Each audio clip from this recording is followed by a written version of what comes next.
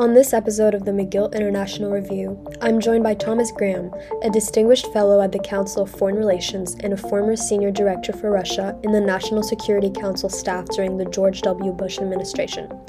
Thank you for joining us today, Dr. Graham. You're certainly welcome. Glad to be here with you. To begin, could you briefly describe the recent tensions between the United States and Russia over NATO's eastern expansion, and especially over Ukraine's possible membership? Well, Moscow has been concerned for some time by the expansion of Euro-Atlantic institutions eastward since the end of the Cold War in 1991. Russia believes that the expansion of NATO in particular has encroached upon what Russia sees as its security perimeter. Russia historically has always sought what we would call a buffer zone, strategic depth, as a way of protecting itself from foreign invasion. And with good reason. It has been invaded over the centuries with devastating effect. Napoleon in the 19th century, Hitler in the 20th century, for example. And so Russia believes that with the possibility of the expansion of NATO into Ukraine, that NATO really has crossed a line. It's the former Soviet state that is of greatest potential after Russia itself. Historically, it has been an important element of the Soviet Union, the Russian Empire before that, and has been also something of a buffer zone for Russia.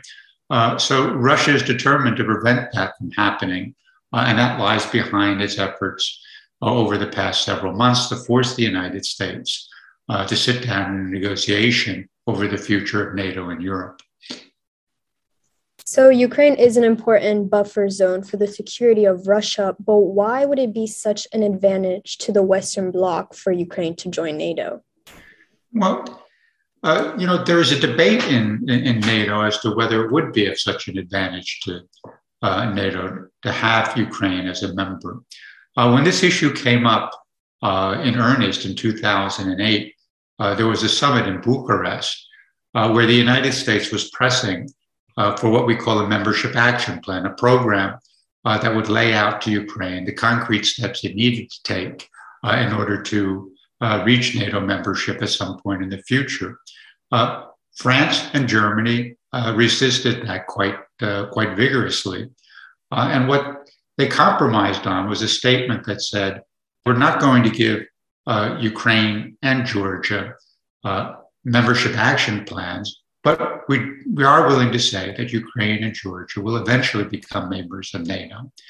Now, very little has been done to actually advance the goal of Ukrainian membership in NATO over the past decade and a half. In fact, if you talk to American officials, NATO officials in private, they will say that Ukraine's membership in NATO is not going to happen for years and not decades to come, but perhaps never. So there continues to be discussion within NATO as to whether Ukraine as a member actually enhances NATO's security and prosperity or not. Now, the reason why you might want to include include Ukraine in NATO has to do with the development of a stable security environment in Europe. To become part of NATO, Ukraine would have to adopt certain democratic practices. It would have to ensure civilian control over the military. It would have to be integrated fully into sort of the political affairs of Europe. And many people see this as a sort of an extension of the prosperity and security of Europe at this point farther east, which would only further enhance that security and prosperity. That's the argument for bringing Ukraine into NATO. But as I said before, there are many people who actually feel the contrary. So then, although it's controversial, both sides are interested in Ukraine for security purposes, which has obviously caused rising tension in both blocs. So In a 2019 interview, you stated personally believing it was possible for relations between Russia and the United States to improve. Do you still support this view, or have recent events pushed you towards new perspectives considering the deteriorating situation? Well, this is a very complicated issue. First, let me start by saying that there is an inherent rivalry between the United States and Russia that grows out of differing worldviews, differing geopolitical interests, diverging systems of values that inform the domestic political structure. This is not something that's new in US-Russian relations. In fact, if you look at the history of our relationship, from the moment the United States emerged as a major power on the global stage at the very end of the 19th century, US-Russian relations have been competitive by and large. There are very few periods when we've had a largely cooperative relationship, and those were quite limited. People point to the cooperation during the Second World War, for example, against Nazi Germany. Even then, if you look at that, the cooperation wasn't as intense as one might expect. We fought on different fronts, and once the victory was assured, we broke up into two camps that eventually led to a Cold War that lasted for 40 to 50 years. So what we're seeing today is not an aberration in US-Russian relations in general, although I think you could say that the intensity perhaps is somewhat unusual. And what I was saying in 2019 is that I think it's possible to develop a relationship that is marked by much less animosity than the one we have today. We built on the assumption that despite the differences between the two countries, we bear a responsibility for maintaining strategic nuclear stability. That is, we want to prevent the outbreak of a nuclear war, which would have catastrophic results for the United States and Russia, and indeed for the entire world. In other words, peaceful coexistence is essential at this stage in global affairs.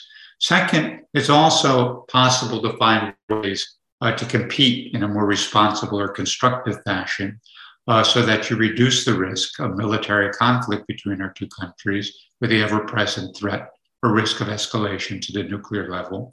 And then finally, there are indeed a number of transnational issues, climate change, for example, proliferation of weapons of mass destruction, international terrorism, transnational crime, pandemics, for example, where cooperation between Russia and the United States would be beneficial to both countries. And indeed, you can't imagine solving these problems over the long run without cooperation between the United States and Russia, and also with other major powers around the world.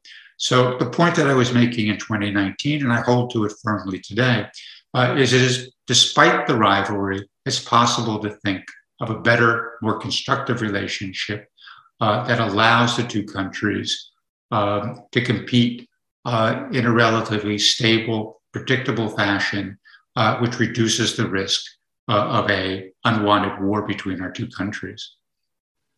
Right. So cooperation is definitely a possibility between these two states, but you mentioned that the intensity has been rising in comparison to recent years as of now. Do you believe we're headed towards a hot war or some sort of new Cold War, if any war at all?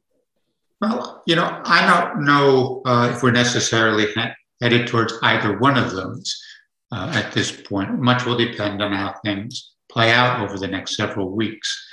Clearly, the United States is worried about a major Russian military incursion into Ukraine. Washington has been talking about that since the fall.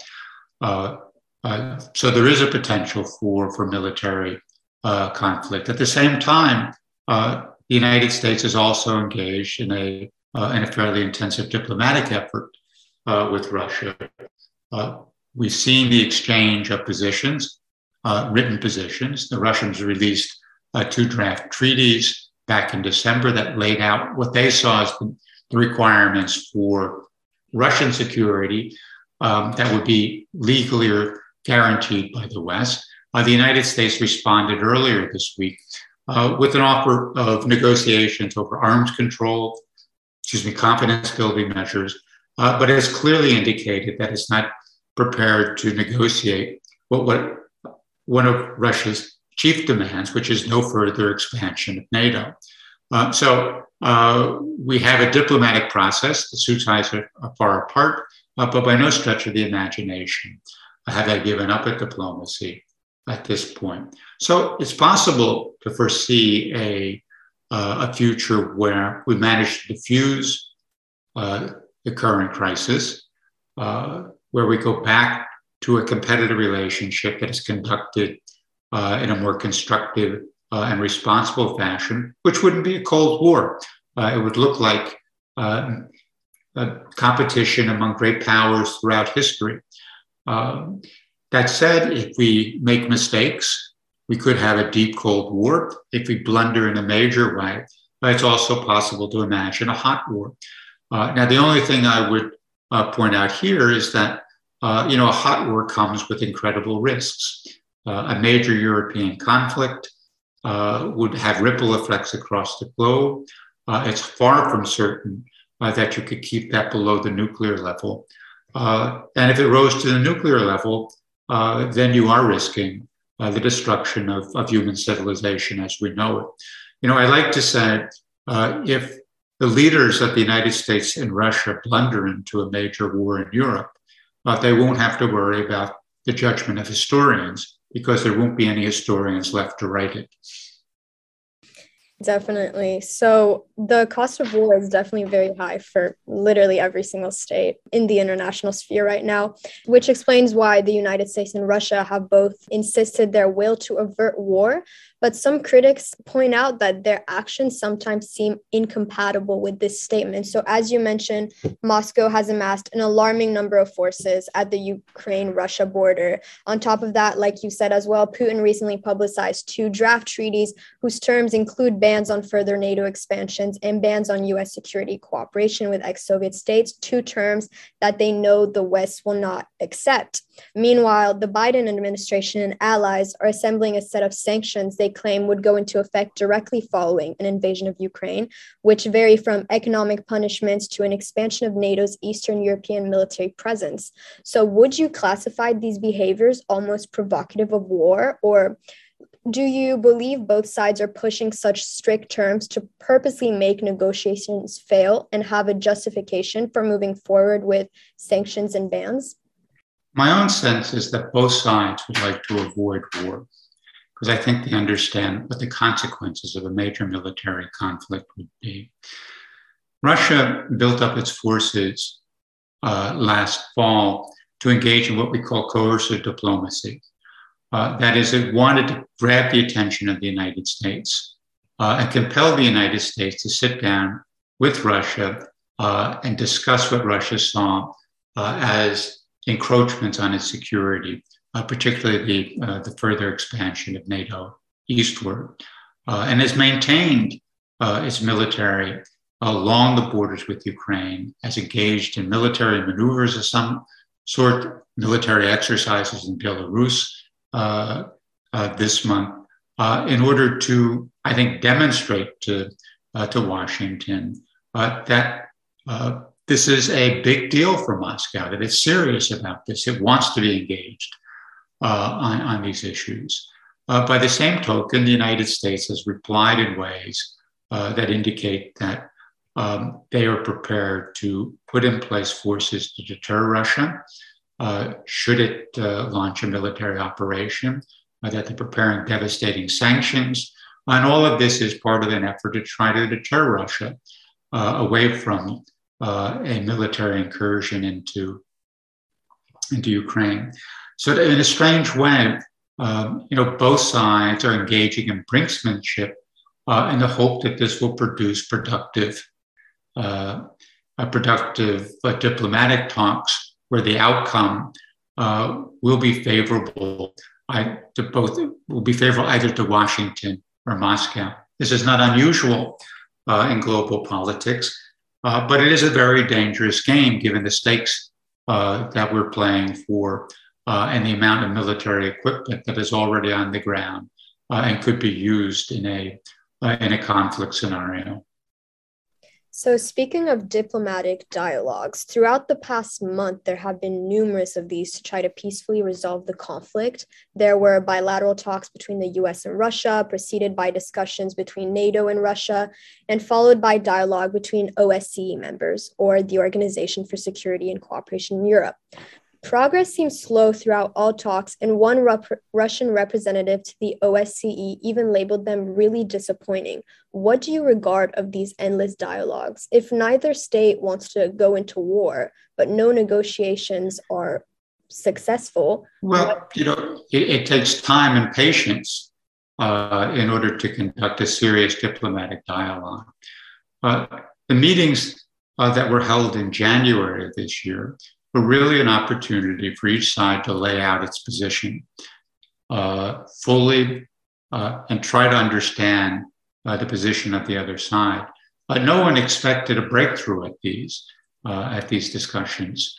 It really was an informational one.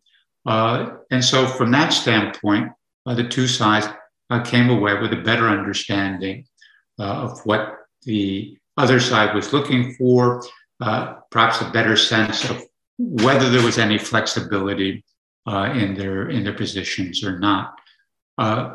Meetings have continued since then. We have replied in writing to Russia's demands. A copy of that response was leaked earlier this week. But that was also part of a negotiating process. We tried to put on the table things that we thought would be of interest to Russia in terms of arms control and confidence building measures, steps that we were unprepared to take last fall. So there is something that Russia has gained already in this diplomatic dialogue. The big outstanding issue is the future of NATO and NATO expansion. And if we want to continue this dialogue in an effort to find a diplomatic resolution of the problem, then I believe that the issue of NATO expansion has to be put on the table in some fashion. Doesn't mean that we have to say explicitly that it's an issue of NATO expansion, but we need to be talking at least about the structure of European security going forward, and clearly NATO would be part of that.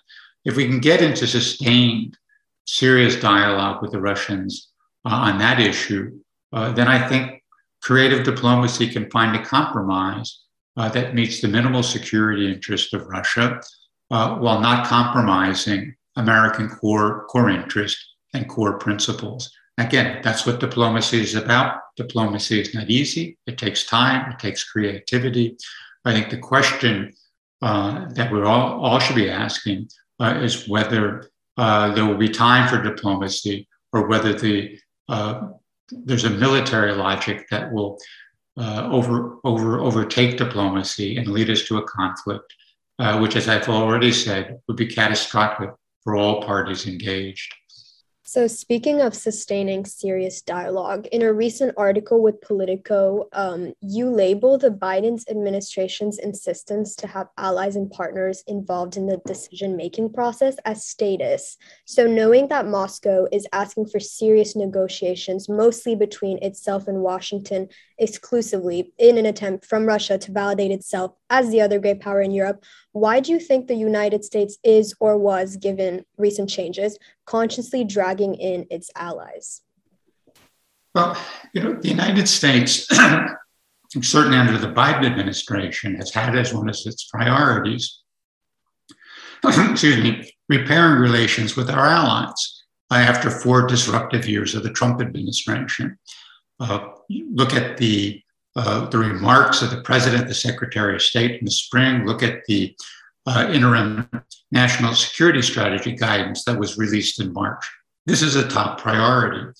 And it's also clear that given the way we have conducted our relations with our allies in the past, that close consultation is necessary if you're going to maintain the type of unity you need to conduct successful negotiations with the Russians. the point that I was making in the political article, though, was at the end of the day, the bulk of the serious negotiations are going to be conducted bilaterally between the United States and Russia for very good practical reasons.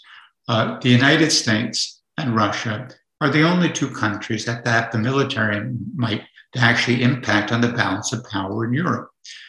We're the two countries that are going to have to make the sacrifices or the compromises, or rather on deployment of troops, military exercises, and so forth, if we're going to come to some sort of understanding that diffuses the current crisis.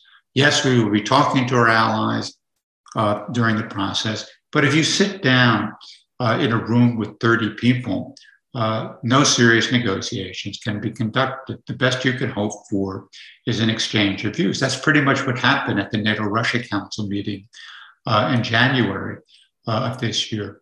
There are times when that's appropriate, particularly when the United States wants to demonstrate to Russia that we have a united front, but that's not a way to make progress. Progress is made in confidential discussions between a fairly limited number of individuals and countries. And in this case, as was true throughout most of the Cold War, the main burden of negotiations is going to be carried by the United States and Russia. So recently, you've been a strong advocate for a 20 to 25-year moratorium on further NATO expansion into the former Soviet space. Can you explain, first of all, your thought process in that, and second of all, the utility of such moratorium, and really describe why this isn't just entailing pushing war to later decades, why this would mean a more long-term progress?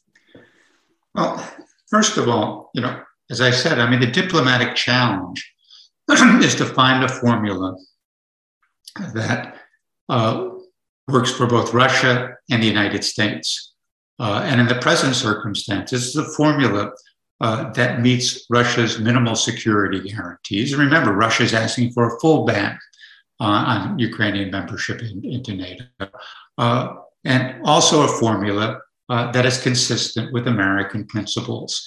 And that principle is the open door, that every sovereign state has the right to choose its alliances and so forth. So you have this conflict between principle on one hand and security requirements on the other. The idea of a moratorium was also based on the understanding that Ukraine wasn't ready for membership in NATO. And as I said, any American official and NATO official will tell you that in private. Because of the internal situation in Ukraine, because of the corruption, because of questions about the relationship between civil society and the military and so forth, Ukraine will not become a member of NATO in the near future and probably decades into the future. So by proposing a moratorium, the United States is really sort of facing up to reality of what is, of what is likely to happen in the real world in any event. 20 to 25 years was proposed as the length of the moratorium, partly because, or primarily because I thought that that would be long enough to satisfy Russia's security requirements and short enough for the United States to say credibly that it hadn't abandoned the open door. That said, there's nothing magical about 20 to 25 years. If the two sides could agree on a different period, that would be fine as well. The only task is, or challenge is, they agree on a period for a moratorium. Now, the other thing that would have to be agreed is, what does a moratorium actually entail? What is that? Does it put limits on what the United States could do with Ukraine in the security field or not? Clearly, the Russians would be interested in limiting that to the greatest extent possible, arguing that any security cooperation between the United States and Ukraine is actually preparation for future membership in NATO for Ukraine. The United States, on the other hand, would want to have some limited or perhaps even more expansive security cooperation with Ukraine, in part because we want to provide Ukraine with the capacity it needs to defend itself, even outside of NATO. So there'll be some very tough negotiations on this as well. But it's certainly imaginable that we would come to some sort of agreement where the United States, for example, would agree not to build or occupy military bases in Ukraine, would undertake not to provide certain type of offensive weapons to Ukraine that could strike Russian territory. And it ought to be easy for the United States to do this because we have no plans to do that in any event. But we would also want to see certain reciprocal steps taken by the Russians to alleviate the pressure that they put on Ukraine, withdrawing certain types of offensive weapons away from Ukrainian borders, for example, limiting the number of exercises along the Ukrainian border, a host of other things.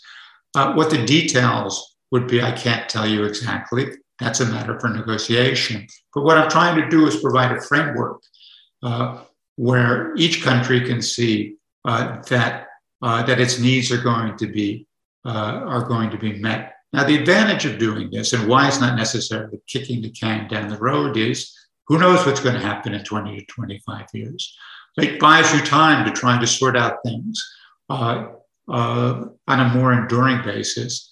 That's one. And two, 20 to 25 years is no small thing in diplomatic history or in our own lifetimes as far as policymaking is concerned. So if we can give ourselves some time, who knows what the world is going to look like in 20 to 25 years. But what we've done is at least guarantee that we're not going to have a major military conflict in Europe in the near future.